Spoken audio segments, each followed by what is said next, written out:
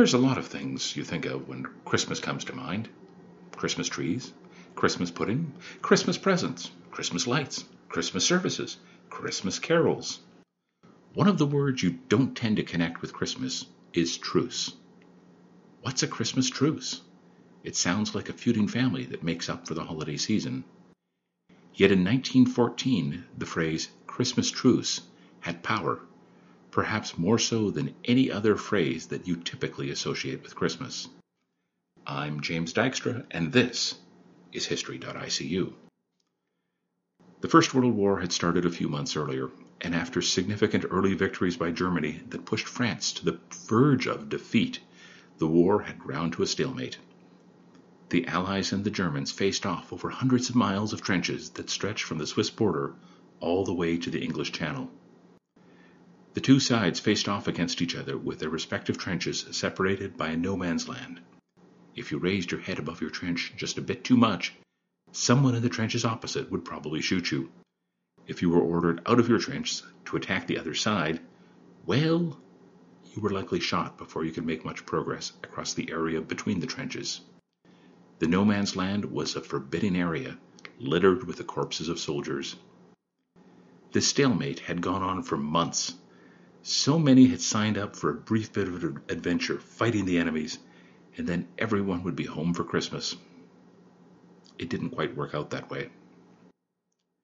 As Christmas approached, the war ground on, slow, deadly, and lacking the purpose and enthusiasm it had once had.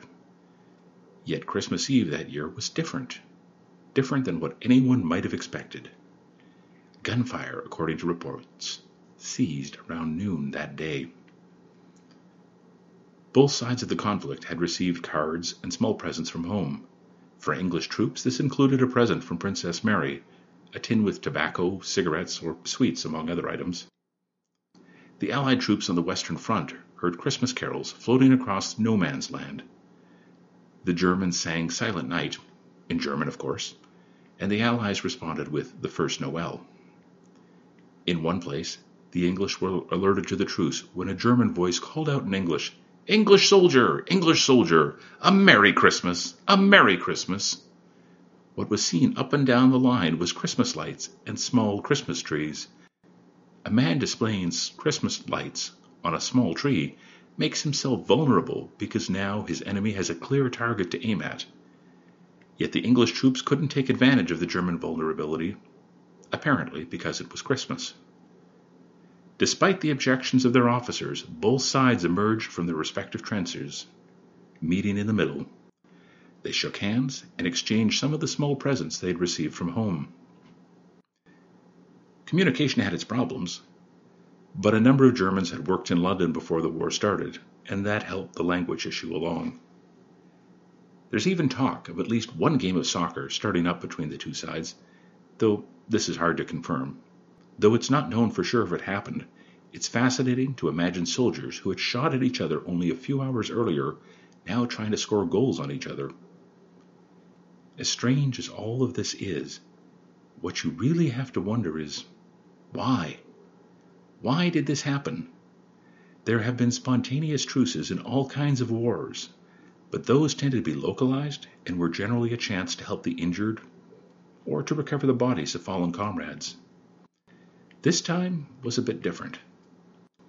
At about the same time, more than 100,000 soldiers scattered over hundreds of miles put down their weapons and not only tolerated their enemies picking up their wounded from the battlefield, but actually went out and celebrated with them, singing songs and giving gifts. Some have suggested that the truce was due to war weariness, since this long, grinding war had been going on for months with little progress and little hope of ending. But if that's all that was involved, surely there would have been more truces on the Christmases of 1915, 1916, and 1917, as the war seemed less and less hopeful, and more soldiers grew weary of it. The only explanation I can find that makes sense to me is that this was a different time, when Christmas meant more than good feelings, time off from work, a lot of food, and time spent with the family. This was a holy time that was about the celebration of the birth of a Savior who promised to alleviate our sufferings and reconcile us to God. Christmas Eve was a night the angels sang, and so Pope Benedict XV urged that, at least on this night, the guns may fall silent. Maybe some stopped shooting because the Pope asked them to, but I suspect many more, this early in the war, simply couldn't ignore the incredible significance of Christmas. While it's hard to shoot at someone at any time, it seemed impossible to shoot at someone on the night when God Himself came to live among us.